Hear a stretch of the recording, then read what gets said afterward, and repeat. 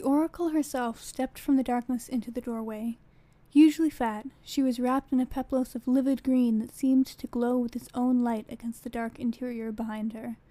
Her meaty fingers twitched the paper out of the king's hand. She opened it, and without reading it, without even looking at it, she tore it in half. Still cold, she handed one half back to the king. Eugenides looked down at the paper in his hand. The men behind him craned to see it. There was nothing left but the signature of the king, written left-handed in square letters, Attolis, at the bottom of the page. "Your answer," said the priestess. What is this, some kind of destiny? I wanted fries. This is the worst Wendy's ever.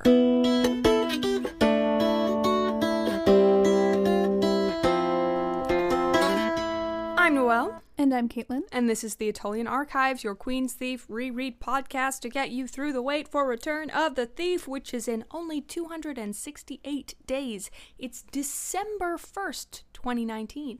Today's order of business, The King of Attolia, Chapter 6. It's way shorter than Chapter 5. In this one, Costas feels guilty over nothing, Jen gets some bad homework from God, and everybody just really misses their mom.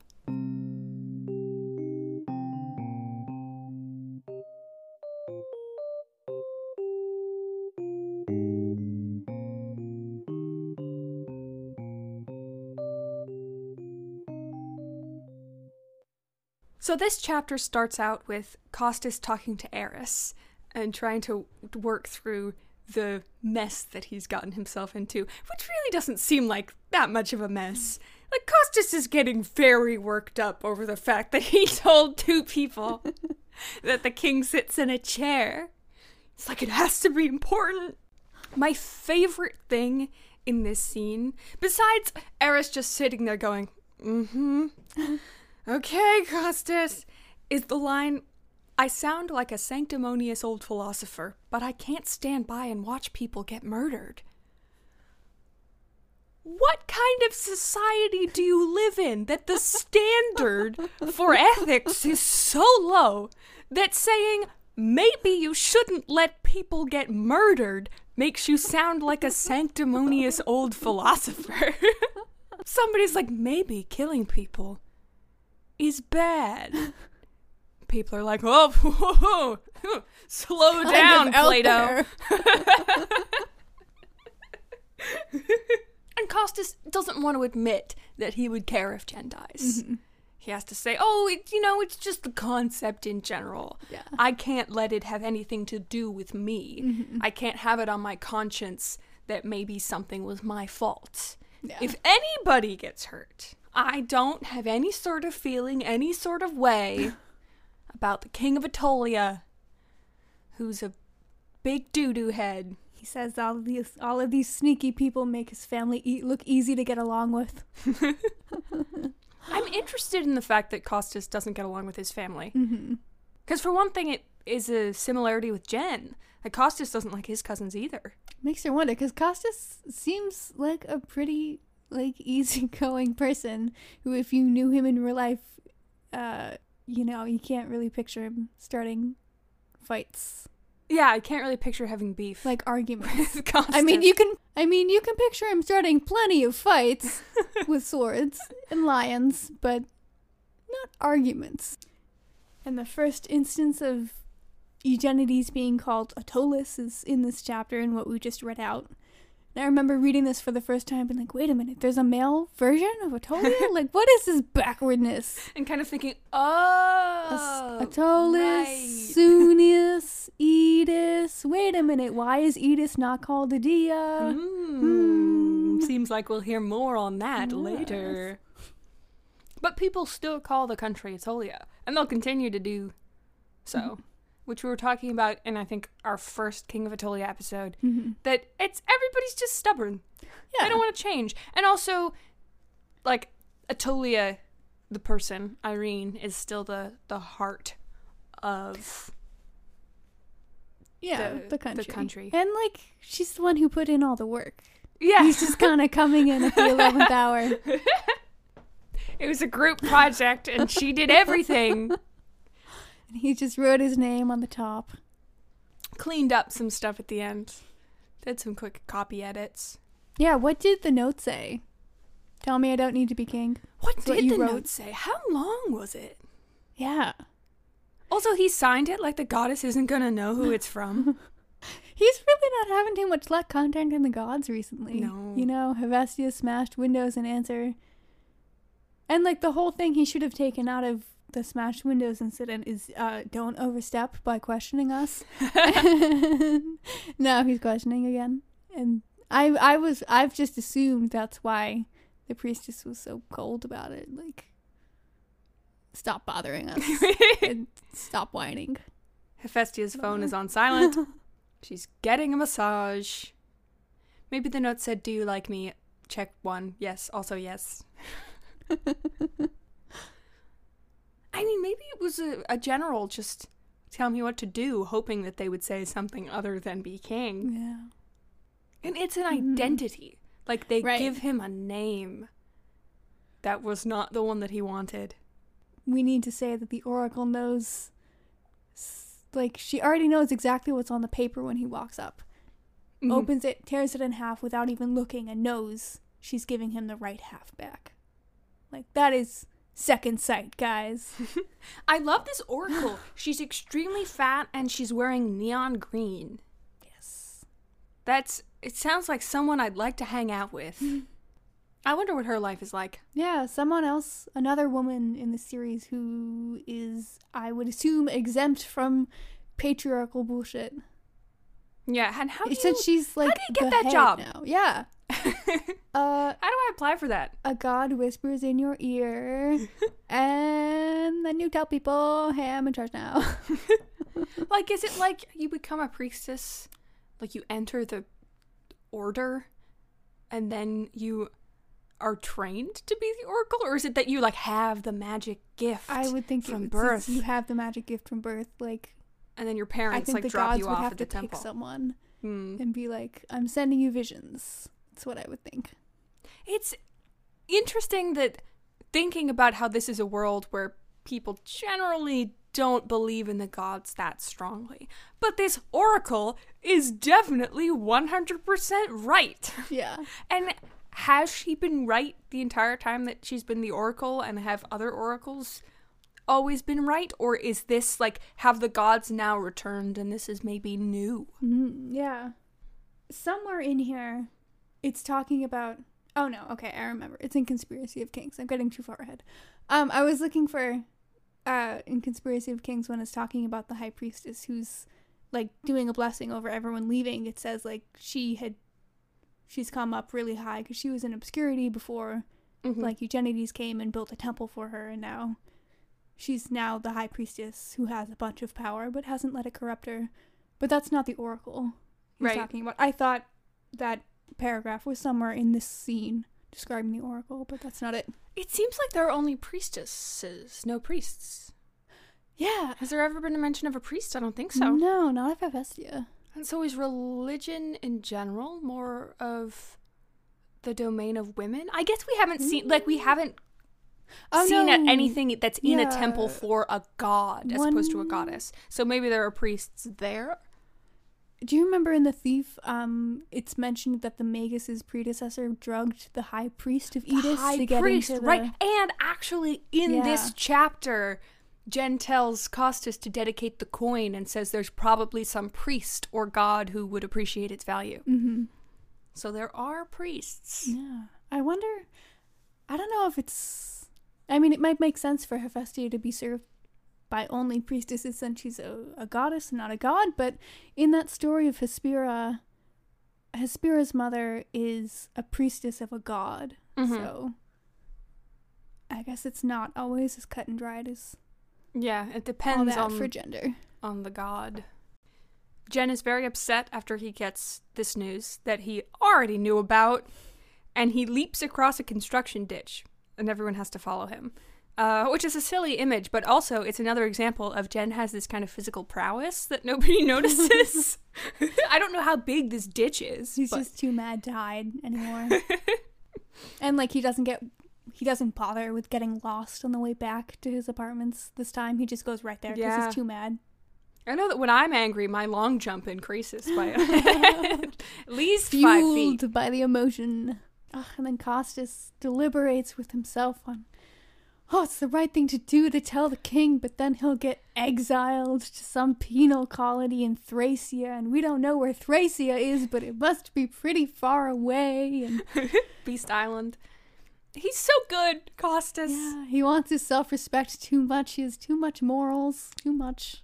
And it's such a nice contrast with Jen, who's so goal-driven. And Costas, he doesn't really have any sort of goal in this book. He's just taking it day by day. He's only value-driven. He's really trying to do the right thing. And he sees the king crying, and then on his way back, he looks out the same window view. And on his way back, he looks out a window that faces the same direction and realizes it's pointing towards Edis. And that's why Jen picked those apartments, because it faces Edis. And Costas remembered homesickness too well not to recognize it in the king's face when he saw him so hopelessly looking out the window. What must it be like to know that you couldn't ever go home? Yeah. And we had talked about, did where Costas is from influence Jen's choice of him, since Costas is from the same place as Teleus? But also, it might just be that Costas is also somebody who's far from home. Yeah. And maybe some of the other people in the guard are from the city of Attolia or from somewhere more nearby. Costas got a coin from Baron Susa when he gave him the information about Jen sitting in the chair. That vital, vital information. Which I thought was really interesting, because Susa gave Costas a coin for that information in the same way that Costas gives the valet a tip for helping him with his clothes. Like, it's a tip. And that kind of like casual, class-driven power interaction. It's so, it seems really condescending to me. Yeah, and the difference is, with Costas and the valet, the tip is just a ritual gesture, it says, and the valet like waves it away and Costas keeps it.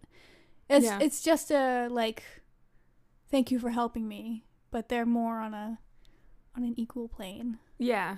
And coins have a lot of like symbolic and like cultural religious value in addition to their actual value. And so, like, the interactions that people have around, like, a single coin have a lot of weight. And Costas gives the coin to Jen, saying, I don't want it. And he says, I don't want it. I didn't do it for money. I didn't mean to do it at all. Which I love, because it sounds almost like something Jen would be able to say about being king. Yeah. Like, I don't want it. I sort of did it by accident. He didn't do it for the glory or the power or anything else that these people are presuming are like, these are all the windfalls of the position. Yeah, and so Costas, in telling the truth about himself, accidentally stumbles on the truth about Jen.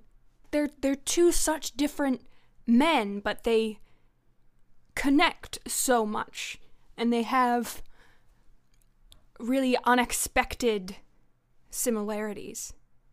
And this scene here is when Jen realizes how, Costas is now like a target for people like Susa and potentially others who have realized, or who think that Costas is a favorite of Jen's now because of those secret audiences. Wink, wink. So Jen is realizing now that he says, I've put you in an impossible situation. You can go, and like dismisses him. And Costas is not expecting Jen to apologize to him. That's not done. And it makes him feel a lot worse. Because Attolia would never apologize to anyone for anything. We haven't even seen her apologize to Jen. Because it's an admission of vulnerability. And Costas is disappointed that he's been dismissed. he feels bad about it. He doesn't want to leave. So this chapter is really the pivot point where he sees Jen as a real person with real emotions that he can empathize with, and he's in a bad situation, and now Costas can't help anymore. Yeah. I want Irene to have this same experience. And I know that maybe she sort of had it with Jen, but... You mean like a friend? A friend, yeah. I want Irene to have a friend. Yeah. And she becomes friends with Helen, but you don't really see it. Yeah. That's not on screen as much. And, I mean, I guess we do see more of it with Relius later in the book. Yeah. They have an interesting relationship. I'm excited to get there. Yeah. So I guess that moves more towards friendship later. There's a point to be made about how women's relationships with each other happen mostly off stage. Mm-hmm. And we see a lot about men's relationships. Goal number 1 for Return of the Thief. Please. Well, it's not my number 1, but it's my number 3. A big one. There's so much to accomplish in this one book. Ornon is also in here, but right. only for like a sentence. Yeah. It starts a paragraph with Ornon also waited and worried, and then saying like Relius had fallen, the archives were in disarray, Jen is distancing himself from the court and the barons, he barely speaks to the queen in public anymore. He's not talking to her in public. That's Although odd. He still kisses her at breakfast every day. Ornon is told. They're really, they're doubling down on the inaccessibility of their relationship right now. And I wonder why that is. Because they're about to have that wall come down. Mm-hmm. We're about to have the assassination attempt. We're about to have the kiss. Yeah, and so, what's the point? I'm asking myself again of the, the screens around their relationship. Relius has just fallen, so, maybe it has something to do. I don't understand, really. And maybe, Irene is kind of ignoring him in public because... Yeah, because, she's annoyed. I would think, she's such a private person that,